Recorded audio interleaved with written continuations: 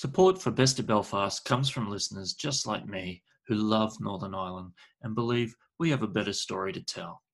A massive thanks to all of you listening who have already joined the Producers Club, especially our Titanic producers, Barclays Eagle Labs, Ulster University, Young Enterprise Northern Ireland, Gavin Wall, Peter Dixon, and of course, the Orma Baths team. Today's episode wouldn't exist without you. To find out more about how you can support independent ad-free media, get invitations to live podcasts, and submit questions to our guests, please visit bestofbelfast.org. Thanks so much, and really hope you enjoy today's show. Sure. I mean, my memories are happy, fun, family, just fond memories. Despite the fact that what was going on around us in Belfast at the time was probably the deepest, darkest period in the history of the island, and so. Yeah, so really contrary to that, I think I had a very happy childhood memories, lots of friends, lots of family. My mum and dad were very loved entertaining, loved people. So our house was always full of people, and fun and laughter. So yeah, that's unreal. So whereabouts were you born and bred then? Born in South Belfast, grew up in Malone area, and later on we moved out to County Down to the shores of Strangford Lough. But, great! Early on, yeah. Happy days, beautiful part of the country. Beautiful part of the country, yes. So pretty privileged in that sense for sure, but very fond memories. Incredible. So for anyone who's just jumped in to listen to this, hello. Thank you very much for being here. Welcome to Best of Belfast. This is the podcast that celebrates Northern Ireland and the incredible people in it. We're on the phone today. We're doing a little transatlantic conversation. Haven't done one of them for a while. And with the one and only Mark Goldstone. Now, I have a little bio here about Mark, a little bit of information to kind of set some context and hopefully tee up the rest of this chat here. But Mark has worked for more than 25 years in the healthcare and life science industry, basically encompassing everything from management, operations, commercialization, and consulting. Generally speaking, he's got a real passion for new technology, new stuff, and all things creative. He's currently based in New York City. He is the general partner of 4 Point Capital, which is a performance-focused venture capital firm that invests in early-stage life science companies. And Mark, I love this about your story. You actually began your career as a pharmacist, which I'd love to jump into a wee bit with good old Boots. And, in an unexpected turn of events, it was your love for writing that led to a career in advertising as a copywriter, which in some ways was a bit of a stepping stone to where you are today. So I guess kind of on that note, Mark, I'd love to just find out more about your love for writing. I suppose stereotypically it's not something you imagine a lot of pharmacists doing, but again, it's painting a very broad brush of some really smart people.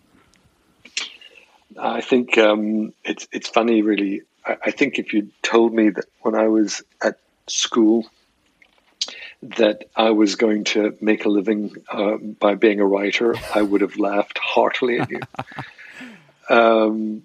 So yeah, I mean, I was always very interested in science. Had a real passion for it, actually, and ended up going to university to study pharmacy, which I absolutely loved. It's a great degree, and you get a very broad education, which I liked. So deep into science of medicines and of medicine, about the body, how it works, and that was fascinating. And that I loved and really cherished every second of learning about that. But it also was about business, because you had to understand how to run a pharmacy, whether that pharmacy was in the high street, in a hospital, or part of a pharmaceutical division of developing pharmaceuticals in a pharmaceutical company. So you sort of had three very different aspects of pharmacy, which took you to very different places that you learned in your degree, which was great. That's crazy. So I think I just realized that I liked learning stuff and was interested in lots of things.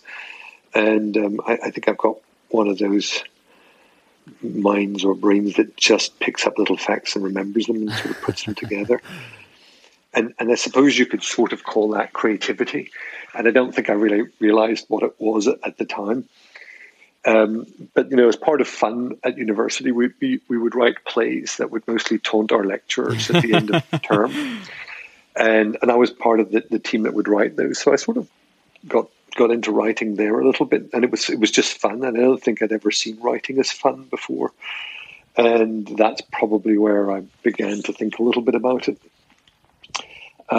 Anyway, left university, did a stint working for Boots the Chemist, and a few other retail pharmacies. Did a little stint in hospital and clinical pharmacy, all of which I really enjoyed. And I think the thing I enjoyed most about being in retail pharmacy was running a business, and the thing I really enjoyed most about hospital pharmacy was, the science, medicine, clinic, helping people. Yeah. And then it was, if I'm honest, it was really an accident. I had a couple of my good friends from Belfast, one of which is a gentleman called Sean McElrath, who's a very famous creative director of one of the top ad agencies in London. And he'd gone and got himself a career as a writer, and we'd been good friends. So he was always talking about his writing. And by the way, a way, way, way more talented writer than I am, which is what I found out when I got into advertising. But we were all living in London at the time, and I was practicing pharmacy, and he was doing his writing. And I had another friend that I'd met who was an art director in an ad agency, and they had the account for one of the over-the-counter cough mixtures. They were doing the TV ads for that. And we were out one evening, and he said, "Oh, Mark, yeah, we're working on this ad. Look, this is the ad. You're a pharmacist. You know about these things. What would you write here?" And so, I just wrote him what I thought was a line. What he later told me was a headline in person. So that sort of, I never thought anything more of it. Literally never thought anything more of it. And as I was getting deeper into my pharmacy career, I realized, this has been great. I really enjoy it. But if I'm going to stay in London, which is where we were at the time, maybe I wanted to get into pharmacy and buy a retail pharmacy, and it was a lot of money and a big stepping stone. So I thought, well, I've got this degree, I can do this anytime. I should be open-minded about things, and if something else comes along in other places, I should be open-minded. Anyway. Long story short, one day I was reading a newspaper that I never read, turning a page and saw an ad that I never look at. And there was an ad looking for a copywriter for an ad agency. Wow. And I thought, why not? And I applied, not thinking anything of it. I just wrote off the application. Anyway, I got the job. That was kind of the start of it. Unbelievable. And what I found was, as I said, when I was at college, I would write and it was fun. And I think it took me quite a while to work out that. So like, I'm going to write this stuff and you're going to pay me? And he went, yeah. And I just didn't associate it with work. So I think that made it all the more fun. Anyway, I instantly loved the space. And it became a real passion. And I wanted to learn how to write. Because what I realized was that I was, unlike many of the people who I sat around with, I was not a natural writer. Mm-hmm. I had to kind of work hard at it, and you can learn to be a good writer, a good copywriter. It's a real skill and a craft. But, I'd sit in meetings with some guys and they'd just come up with a headline and you go, holy, where did that come from? It's like, wow.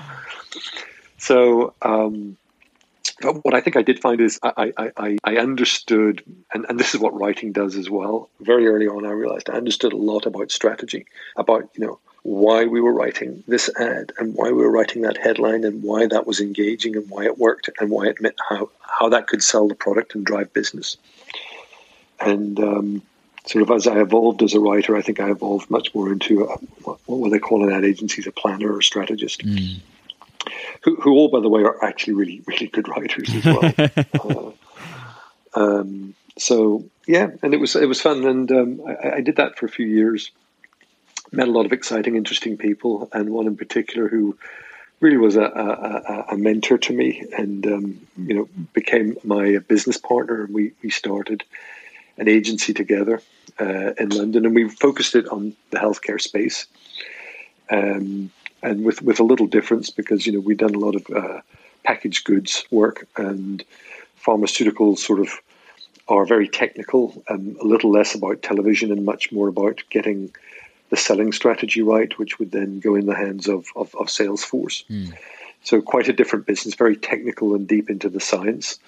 Whereas consumer advertising is much more about brand and connecting and engagement. So we built an agency with a little difference, with a lot of consulting, but one part of it was focused on TV, packaged good consumer advertising, and the other part on launching very technical pharmaceuticals. I love what you were saying there about, because there is this perception. I love the phrase you used, natural writers. And there are kind of those people who just kind of walk around and they can kind of pull amazing taglines out of thin air, it feels like. But I think people almost have it in their head then, oh, I'm not a natural writer, this isn't for me.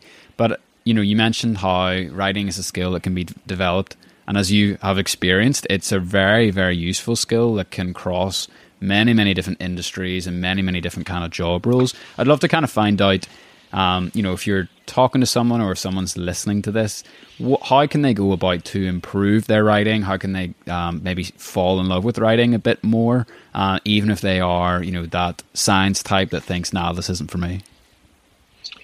Yeah, that's a really good point. And it's something actually I've taken with me throughout my career. In fact, a very famous advertising guy, David Ogilvy, who founded Ogilvy and Mather, wrote lots of books about advertising and talked a lot about building people and teams. And one of his famous quotes was basically, "The better you can write, the higher you will go in my organization." Wow. And that's something I think I've taken to heart when I've been working in business generally. I think it's a great skill. And yes, you can absolutely learn it. I mean, I think if I remember correctly, back to my O levels, my worst scoring O level was English language. So it's always the way, Mark. It's always the way. and as I said, if you told me I was going to be a writer or something, I think I would have laughed. But I think a lot of it's about interest and passion, and that comes from partly from reading and understanding. And the more you read and the more you understand what words mean and why that word actually conveys something completely different to that word, and how you think about language as a whole, it really represents everything we are, our being, and how we actually describe everything. So without words and the right words at the right time, it's hard. So it's something I think we take for granted because you grew up learning a language. But just to spend a little bit more time and interest in it, and it's just about the interest, and I think anybody can learn to write well. They can learn to write really well, and definitely there are people who are very, very talented with words, who just like there are people very talented with music and other things like that. Absolutely. So. Yeah, brilliant. And I really buy into the whole philosophy that writing is a way to refine your thoughts and almost hone in your ideas. Perhaps you don't exactly wake up in the morning and, spend 5 hours at the writing desk, constructing the latest prose or doing morning pages. But in your kind of like day-to-day work life, or even your week by week, does writing play a role in your job? Does it play a role in even refining your own focus or your own personal strategy, whether it's work or not? Yeah, I find that, well, firstly, I write a lot. In the investment space, you've got to understand a business opportunity. And to do that, you have to think a lot about, where that business can go. We've got to have that presented to us, but we've got to present it internally to our team and our partners. And so being able to succinctly present what's sometimes very complicated ideas, by the way, is vitally important to getting it across. It's the difference between investing in something and not investing in something, or doing something and not doing something. So, and I personally find that I need to write and put things down so that I understand them in my mind. It helps me shape, the flow of what the story is all about. What is it that we're trying to do here? And that's not always easy when you have lots and lots of facts floating around the place. To put them down, you can move them around and get them in the right order, at least in your own mind. And it's interesting because I think actually when I go back to my advertising career, when I started in the business, we did all ads. You'd write them with pen and paper. We literally wrote on a pencil and paper, and the art directors would draw, and they would draw out and scamp the ad. Wow.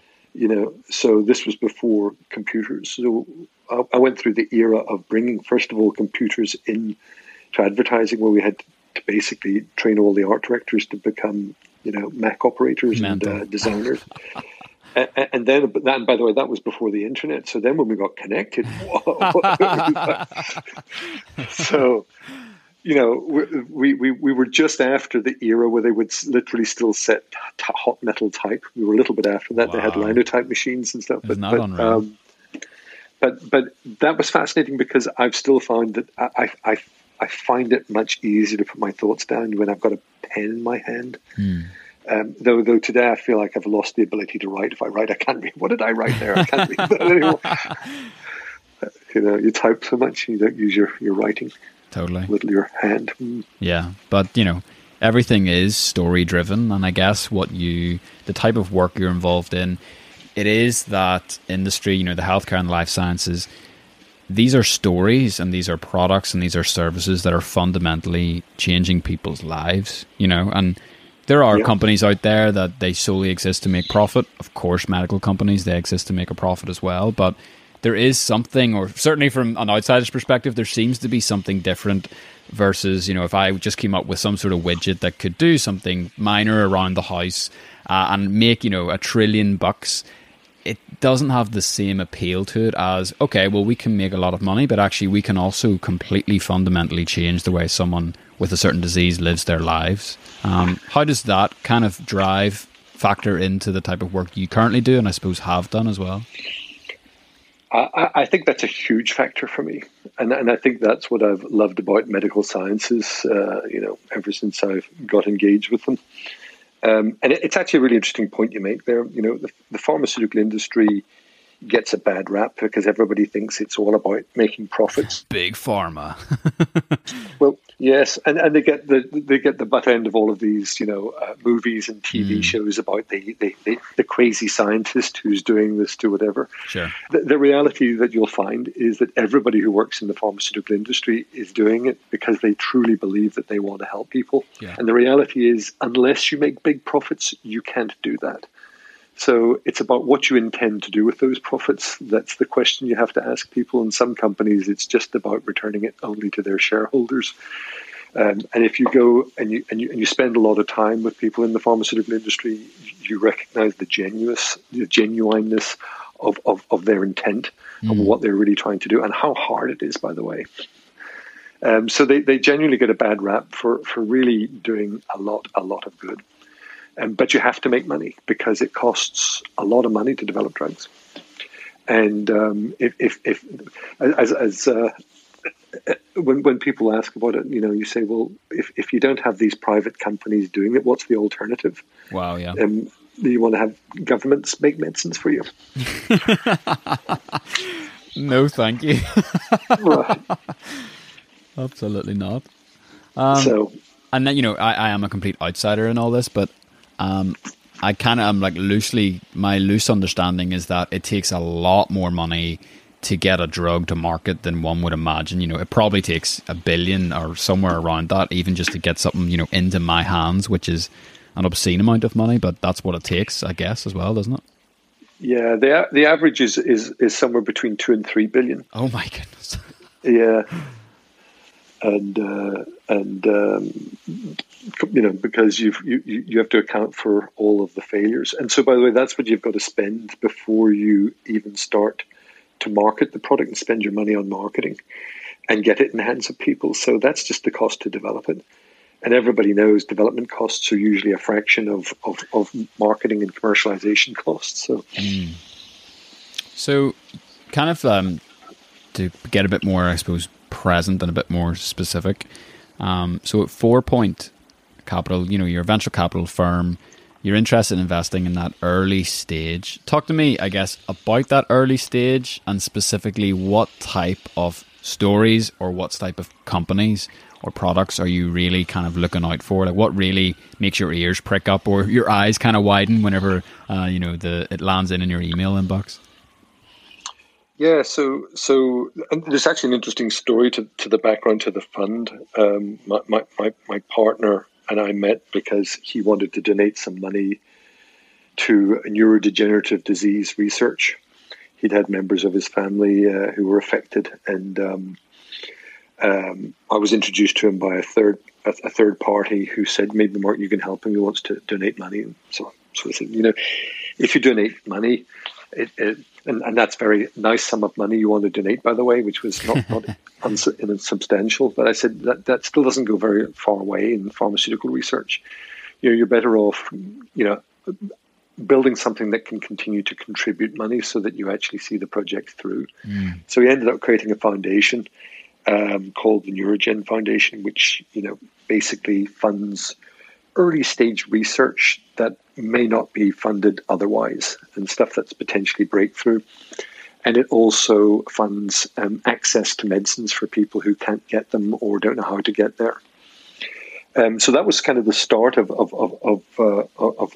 what became a venture capital fund. Because I sat down with him one day and said, well, so how are we going to continue to fund this? And he said, well, the best way I know is if we make some more money, we can continue to make. So that's kind of how it started. So we're Mark, also right? Right, yeah, an impact fund. So we do donate our part of our profits to the foundation to continue to invest in early research. But the fund itself focuses on early stage life science companies, so pharma, biotech, medical device, diagnostics, digital platforms and technology. So we're reasonably broad in that sense because we're looking at sort of an early area. So in pharmaceutical and biotech, we would look at companies that are probably at what's called a preclinical stage, meaning that they haven't got the drug ready to go into testing into man. So they've done all of the lab work and they've got proof of concept at that stage. And then there's sort of three phases. You've got phase 1 trials, then phase 2, then phase 3. Phase 1 really is about testing the toxicity of the product. Phase 2 tests the dosing and the efficacy. And then phase 3 you do to basically make your claims. So, for example, maybe phase 2, I've shown I've got a drug that will lower blood pressure. And I've demonstrated that. My phase 3 study would then say my drug lowers blood pressure to prevent stroke. So that would be your claim. So That's how you do it. So we would invest in companies typically and take them from preclinical, so just starting their phase 1 studies, do the phase 2. So we do, is it safe? Does it work? And at that point, we would look to do an exit. And there's quite a reasonable market at that stage of either other investors or even pharmaceutical companies who would want to come and take a product at that stage if you've got some nice data that shows it really works. So that's sort of our window, and that probably would take about 5-6 years, wow. Which, as an investment group, your funds run over a particular period of time. So you've got to have something that fits within your window. So that would be, and they can run longer than that. So typical funds run sort of 10 years, something like that. Yeah. So you want something that's going to fit in to allow you to have time to invest, time to get your inflection point, and then time to be able to do your exit. That's great. And what was the rationale behind choosing that window? Because obviously it's quite a long journey you've taken them on, yet there is still an even larger journey almost to go on from that point. What was the rationale behind choosing preclinical to kind of that next stage of investment? That's a great question, actually. partly it was to do with the team of people that we had. Okay. It's a very, as you've said, specialist area. And so being able to come in at that point and understand where we think there is a product which has a really good opportunity in it and a significant inflection growth point, but also is low risk. So, it's all very high risk, but it's all relative. Can I get relatively less risk? You need the right people to do that. And I've got a team of partners who have spent many years in many aspects of this whole process, from the past chief scientific officer of two of the major pharmaceutical companies in the world, who's brought 17 major drugs to market over his career. Phenomenal guy. Incredible. And by the way, his job when you work in the big pharmaceutical industry, you might work on, I don't know, 20, 30 projects in your R&D group. And at the end of the year, the CEO will come to you and say, pick your top 3. Wow. Because they're not going to take all of those to market. It's too much incredible. Of a risk. And so if you're not a good picker, by the way, then you don't stay in that job very long. So he's clearly a very good picker. Yeah. So understanding, first of all, what we think the market's going to be interested in 5 years' time is important. But the real reason why we do it is because we can add a lot of value with people like my partners, where we can look at what's the exit, what's the commercial strategy. And I've spent most of my career basically working on launching big pharmaceutical products. We look at the project through different lenses, and we all add different types of value to it. So it's an area where we think we can add a lot of value. And if you can add value, you can create value, and that's worth money. So that's partly why, because we can, if you like, is the answer to that in the short term. The second part is actually in the venture capital space, a lot of the funds over the years have become very, very, very large, meaning they manage $3-4 billion funds, and we might invest $10, $15, $20 million in a deal. That's a lot of effort to do that. Yeah. Some of those bigger funds don't want to do that. It's just too much effort for a small investment. They'd rather come in later and invest $100 million. Gotcha. So a lot of the market, if you like, has kind of moved up to that place. So there's a space here where we can play and have access to lots of opportunities. So you guys are writing, relatively speaking, it sounds crazy to even say this, but relatively speaking, smaller checks, but more of them. Yeah, absolutely, and getting that to companies to a different stage. As I said, it's part of adding value. It's brilliant. Maybe it would be cool to find out like some of the current companies that you're working with, if you don't mind sharing, of course, but to hear kind of some of these products and some of the things that you're currently investing and taking on that journey. Yeah, so we've very interesting companies across some different categories, if you like.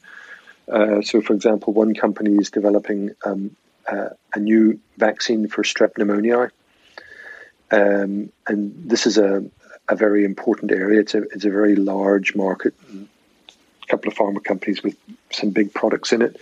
But the current technology, so strep pneumoniae is a bacteria that causes meningitis and pneumonia, and it's one of the largest sort of diseases globally that affects people. Pneumonia is really, really big, and there are, I'm going to say, 96 or 8 strains of the bacteria. Oh, man. And the current technology is based around what's called a polysaccharide coat of the bacteria that represents each of the strains. So if you want to create a vaccine, you have to create a polysaccharide antigen that represents that strain, and put multiples of those together into one vaccine. So, for example, right now, I think we can do 23 strains in one of the vaccines, and maybe more than that. So that leaves a lot of other strains. So what the companies have to do is to pick those top strains that are responsible, the most pathogenic, that maybe cover, and I'm making the numbers up here, 85% or 75% of all strep infections. So get the best hit. And of course, that's slightly different in Europe than it is in the US, than it is in Asia. Yeah. So you're never going to get the perfect mix for everybody. So what this technology does is they found a way to actually use the protein coat on the bacteria to stimulate an immune response. So that's been traditionally very difficult because you have to kill the bacteria first because you don't want to infect people. And when you kill it, you typically denature the protein. So when you offer it up to the body's immune system, it doesn't respond, it doesn't recognize it. Right. So they found a way to produce the bacterium with and to kill it in a way that doesn't damage the protein coat, so that they get a very significant immune response, but response to all strains in one vaccine, rather than having to create a separate valent for each strain. That's crazy. So that's very exciting, and it's just sort of a way to move that whole vaccine technology forward. And is that something that would have maybe like a cross discipline or a cross function across different diseases? You know, that type of technology, not just strep pneumonia. Yeah. Yes. Yes. Oh, wow. Absolutely. Well, then that's what makes it very interesting, then, isn't it? Of course, absolutely.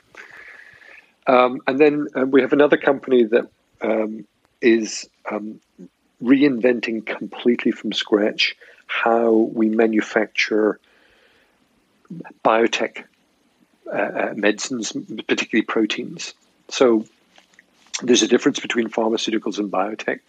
So pharmaceuticals are small molecules, meaning I can make them in the lab with a chemistry set, like aspirin. Biotech are large biological molecules that the body produces that you can't make with a chemistry set, like insulin, for example. We have to tinker with a cell's DNA and persuade it to produce that for us, and then you put it in a great big vat, like brewing. So it's much more like it's literally like fermenting and brewing. Crazy. So you have to just like grow these things, pretty much, yeah. Yeah. Wow. So you've got to delicately find the right. You feed them some medium, just like you would feed, your beer when you're brewing it, and it's like a yeast, and you're growing that. And so this is massive scale. You're talking, massive, huge, large vats to be able to do this on a reasonable scale, and so conversion rates are very low. And when you first you grow them, you persuade them to produce this protein. Then the tricky bit is I've got to extract that protein, that single one. Now imagine how many proteins you've got in a cell or whatever else, and never all mind other a huge stuff, vat. and a huge vat and gubbins. So you then go through a centrifuge, and then you go through chromatography. So you remember in chemistry, you had a little chromatography paper. You'd put a drop of ink, and it would spread out into the different colors. That's right. So imagine that basically each of those different colors is maybe a different protein or carbohydrate or something. So you can then spread them out and then scrape out the one you want. And that's part of the extraction process. Wow. But these chromatography columns are 3 stories high in the building. It's massive. So they're basically reinventing completely the way that process is done. And it's a fascinating group of people. So that's very exciting. That's incredible. Yeah. Really, really next level stuff. It is. I love finding that stuff like this, because it's like, this is the world behind the world that we exist in, and the medicines we take, and even hearing about the things that have to be grown in huge vats. You're like, that is really, really interesting. How on earth do you get your head around it all? Obviously you come from a pharmaceutical background, but you must be delving into so many different areas of medicine and different aspects of pharmacy. How do you kind of keep the plates spinning in your head? Or I don't know what analogy to use. How do you lock away all the boxes and open them when you need to? And you're like, yes, this is my strep pneumonia box. Let me, get back into this again. Yeah, part of it's just having been involved for so long. So you gradually pick up lots of bits along the way. But, the internet is an amazing place. You can just find literally everything there. But you store good basic stuff, and then you have to dig in, and then you can build on top of that. So definitely you've got to dig into stuff especially some of the new technology. I mean, I went to this one meeting up in Boston. These guys were talking about how they were producing CAR T cells, which is a really interesting technology where you basically take your own cells out, you tweak with them, and you put them back in the body, and then they fight cancer. Wow. And making these is very complicated. And this guy created, I mean, I could barely understand any of the science that he was talking about, never mind trying to comprehend about how he'd actually managed to unravel the whole process for thinking about it in the first place, which was mind-blowing. Yeah. So I guess kind of on that point, and maybe this is a dead end, if this doesn't make sense, I'm happy to go somewhere else, but what about kind of, the data speaks for itself and the science speaks for itself whenever it comes to a product. What may be slightly more difficult is how do you decide which people to trust in, and what aspects or what characteristics or what type of people are you looking to work with, whether it's internally on your own team, you're making a new hire, or whether it's a founder or a scientist that you're really about to invest a lot of time and effort and, of course, money in as well. That's actually a great question. That's a huge part of the investment process. Who's the team? Because all of these things are so complicated that no one person can do it all. So you have to have a team, and you have to have a team that kind of gels and fits together and is complementary, so that you're really looking for 1 + 1 = 3. That old saying. People are critical, and it takes a lot to take any of this stuff forward. It takes a lot to produce it and get it to market. So a big part of that is having the drive, but the respect for your partners and the people that you're working with, and showing what they contribute and working together. So it's all of those things that are very logical, but probably people don't talk about as often as they should do. Yeah. Any warning signs you've learned to kind of read over the years? I mean, there's we especially in the scientific area, we and I say we because this is as a team, we particularly like people who are doing it for the right reasons. I think that's an important part, not just doing it to try and make some money, but they're doing it because they really believe in what they're doing. I think that's a really important part of it, because, we strongly believe if you do the right thing, the money will come. I like that. I like that a lot. I guess I'd love to kind of know, zooming out here then, out of the nitty gritty details. What about yourself? And I'm always interested, particularly whenever I talk to people who are from Northern Ireland who are living overseas. I'm curious kind of how or what way has Northern Ireland played a role in your story? Being someone who obviously, you moved to London, it sounds like at a relatively young age. What kind of does your Northern Irish heritage do for you, if anything at all? Is it something that you cherish? Is it something that you tried to move away from? I'd love to kind of hear a little bit about that. No, it's been a huge part of who I am and helping me to be what I want to be. And I think it comes from the connectivity with people. I've lived and worked in many places around the world. Right now in New York, but I lived in Paris. I lived in Sydney. I worked in China, in Japan, and it's fascinating, and I love meeting people and people of different cultures. And I think that one of the things about Northern Ireland is the social interaction, the aspect of people just like people. Life is for living. People have a very witty, chirpy, upbeat sense of humor. And they just like to. I remember the first week I went to England, standing at a bus stop waiting to get to college from my dorm room, and people stood there and just nobody said a word. And it dawned on me that wow, if I was back in Belfast, people said, "Oh, hello there, son, how are you?" And for the first time, I realized that there were people who were different from what I'd grown up as, and that they didn't behave in the same way. Wow. So I think that part has been, and you see it, and when I meet people from Northern Ireland who are here in the States or been successful, you can see there's a certain charm. They're engaging and charming, and that's people from all backgrounds, whether they're sort of a very nerdy scientist person or whether they're an outgoing, witty TV performer. They all have that certain Northern Ireland charm, and I think it's a very, very valuable asset. Absolutely. This is something that I have written down, and I've no problem at all if you want to stay clear from it. I think I mentioned to you in the email we are doing an episode on Otto Jaffe, and that episode is kind of turned into more of a conversation around Jewish community in Northern Ireland and how that community ended up there, and then actually how it started to kind of disappear. And it's funny, just listening to your story, you are someone who went through school and then left for opportunities, and that seems to be kind of like a run theme in that conversation. And just generally speaking, I'd love if you have any sort of information, because I'm just at the beginning of my research and all in this. What do you know about the Jewish community in Northern Ireland? Any stories, any facts, literally anything. I'm really just on the lookout for jumping off points where I can kind of pursue further. Sure. I mean, I'm not really sure about where to begin because it's a big story.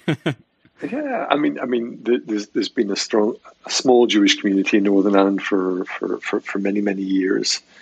My family moved there in the late 20s, so 1929, 1930, something like that. My grandparents were Romanian and were, let's say, politely asked to leave the country in the early 1900s and ended up in Manchester. So I think some stayed in Manchester, and there's two groups of the family. Some went to States, which we don't know. We've kind of no contact with. I'm going back. This is the stories your grandparents tell you. Yeah, of course. Interestingly, I think my grandmother must have left Romania when she was probably about 21 or something like that. It was never mentioned. It was never talked about. And she spoke with the most perfect upper crust English accent. At 21, leaving Romania, she didn't have any accent at all.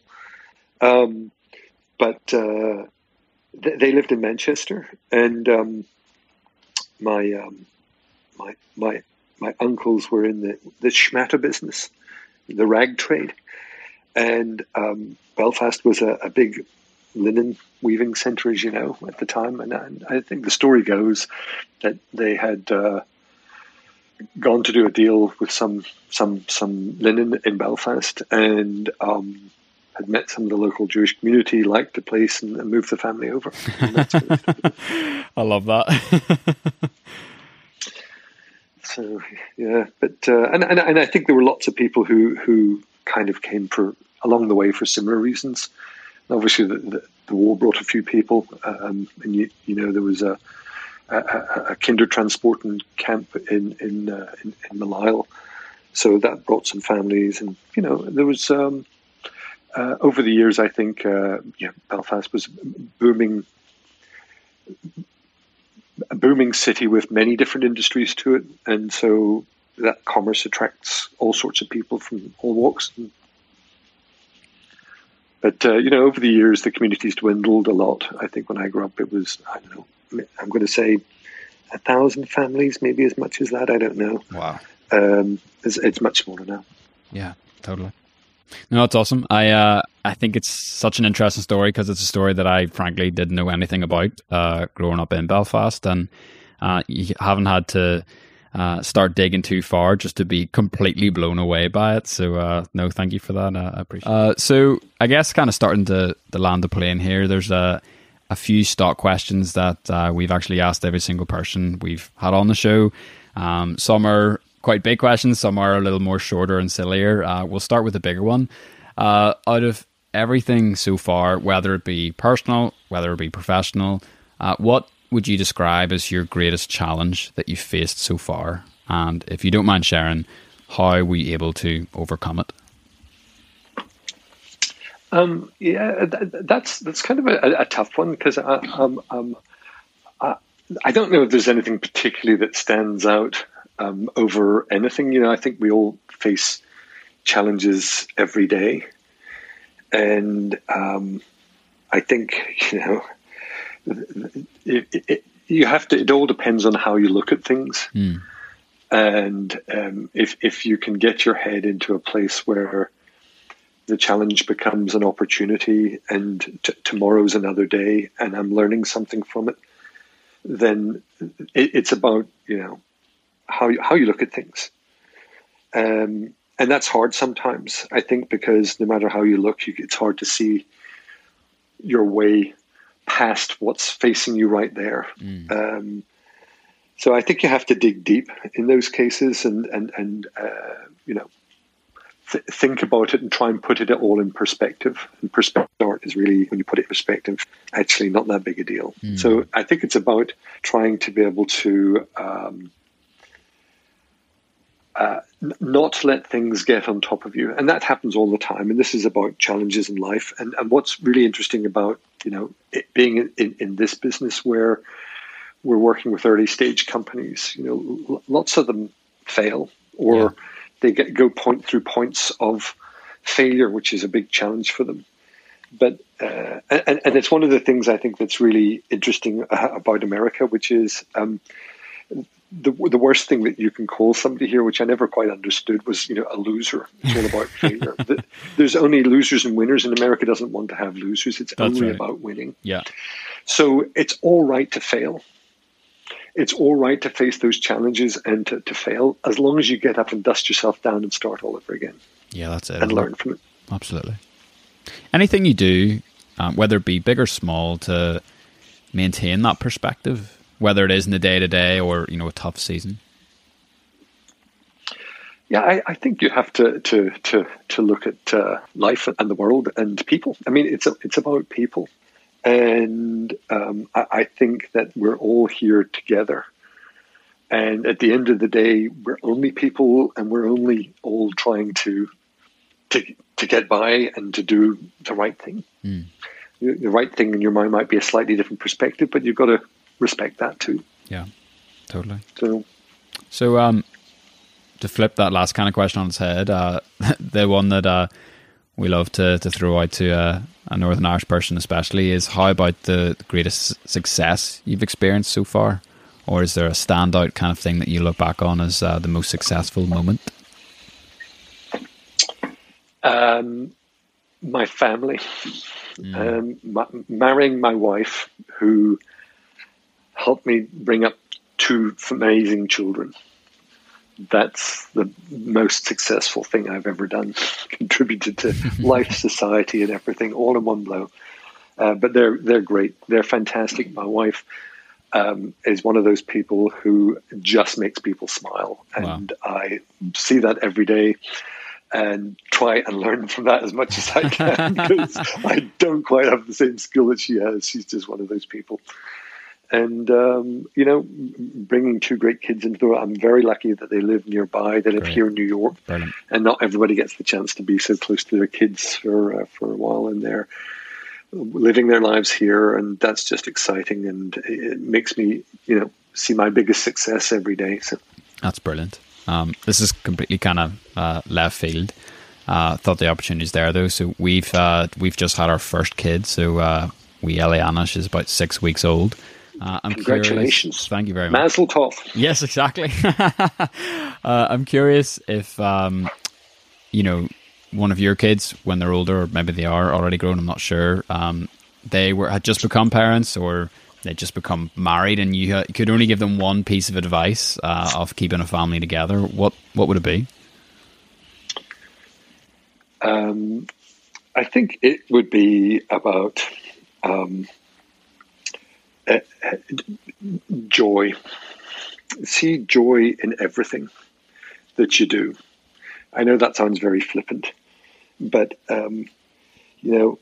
if it's, as I said before, everything's about perspective. It's about how you look at things. If you look at something as terrible, that's nasty, oh no, that's a challenge, as opposed to the joy of what you get out of doing it. And that's an important concept. Try and find joy in whatever you do, because that's what will connect you to people. That's what will connect you to life and to the planet and everything else, what's going on around us. It's great, man.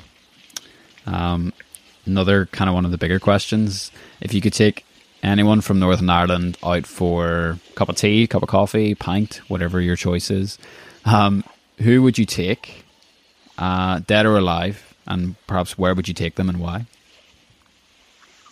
Oh, that's really interesting. So interestingly, there's a couple of answers for this, but I'm a scientist as well. I have huge respect for scientists and the ones who have changed the world that we live in. And there's been some notable ones. I've been quite lucky because I don't know if you know Bill Campbell, who won the Nobel Prize. So he's from Northern Ireland, and Bill was here he was here in New York, so I had a nice chance to meet with him. But wow. we went to the same school together, albeit a few years apart. Fantastic. And so it was very, very interesting to meet him, because he's a very interesting man. What was his area? Sorry, I'm shocked. Actually, I don't know. Yes, a person from Northern Ireland who won the Nobel Prize. Absolutely. He won it for his part in the development of the drug that was used to treat river blindness in Africa that Merck gave. As they developed the drug, he worked at Merck and he developed it, but Merck gave the drug for free to African countries. Incredible. And it had one of the most massive impacts on health in African countries. Wow. Northern Ireland, eh? Fair play. There you go. You had a couple more answers? Lord Kelvin. I'd like to have met Lord Kelvin. I think he must have been quite an interesting chap. Absolutely. Brilliant. Maybe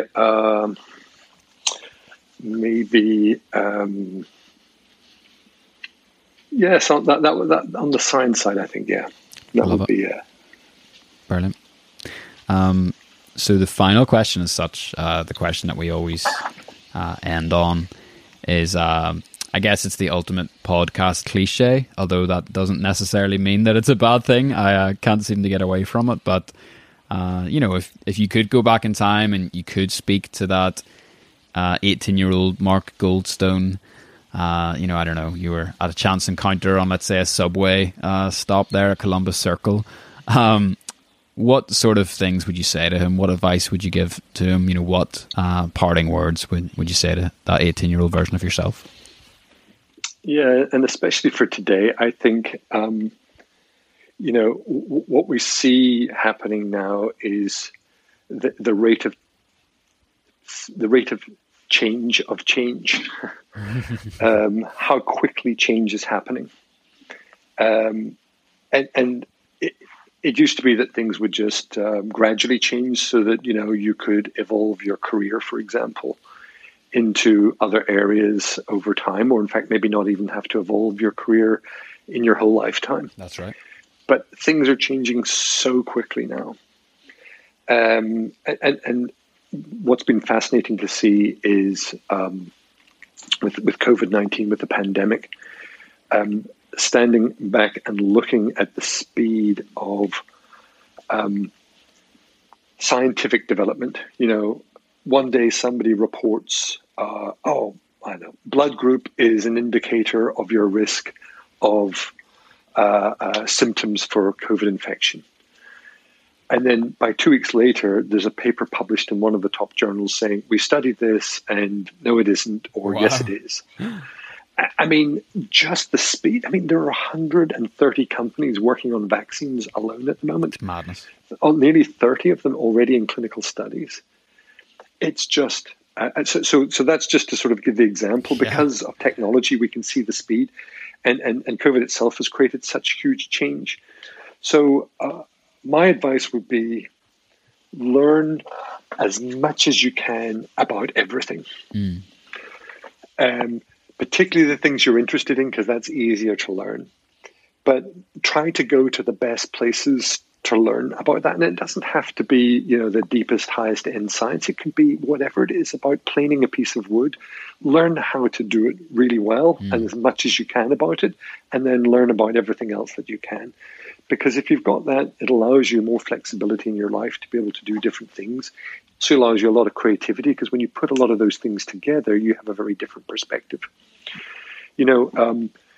Many years ago, the Technion University in Israel did something really unusual. They combined their medical degrees with engineering degrees. Wow. And they produced these people who thought completely different about medicine and engineering and science, and developed the most amazing new devices, medical devices that never would have been thought before. And so the point is, when you put two different things together, we've been very siloed in our thinking. So learn a lot about things, because when you put them together, you get ideas and you get creativity and you get the ability to be able to pivot and change. And then part of that is about doing it in the best place you can and meeting as many people as you can. People, because you just learn so much from people, and that's what makes the world go round. Unbelievable.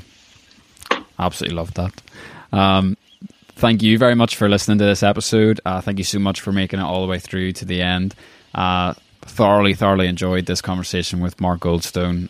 Lots of absolute nuggets in there. I've got 2 pages of notes that I've been trying to scribble while precariously placing a microphone on my knee for this conversation. But if it's the first time listening to Best of Belfast, you can head to Best of Belfast, our website, or any podcast app to find out over 170 interesting conversations just like this one with Mark, featuring incredible people from Northern Ireland. And other than that, Mark, man, I just want to say thank you so much for your time. Really appreciate that. And really appreciate you carving out this hour or so to speak with us. Thanks, man. Pleasure. Really has been. Thanks a lot. Super. Appreciate Cheers. it. Bye. Hi guys, I'm Rob and I'm from Queensland and I'm a proud member of the Best of Belfast Producers Club. I listen to the podcast for a number of reasons. I love Belfast, Northern Ireland and the country and the people in it. I have a connection with Northern Ireland as our family came to Australia in the 1800s from the beautiful county of Fermanagh. I love what's going on in Belfast, the entrepreneurs, the innovation, the technology and the spirit. My favourite podcast is definitely the Tim Brundle episode, although I do have many other favourites. I support the podcast financially because I believe that quality work deserves fair financial support. It's important that we continue to hear about the amazing people of Northern Ireland and what they are achieving. So if you've been sitting on the fence about joining the Producers Club and you would really miss Best of Belfast if it wasn't here, as I would, I highly recommend considering joining today. You can do so over at bestofbelfast.org. And I look forward to seeing you in the WhatsApp group soon.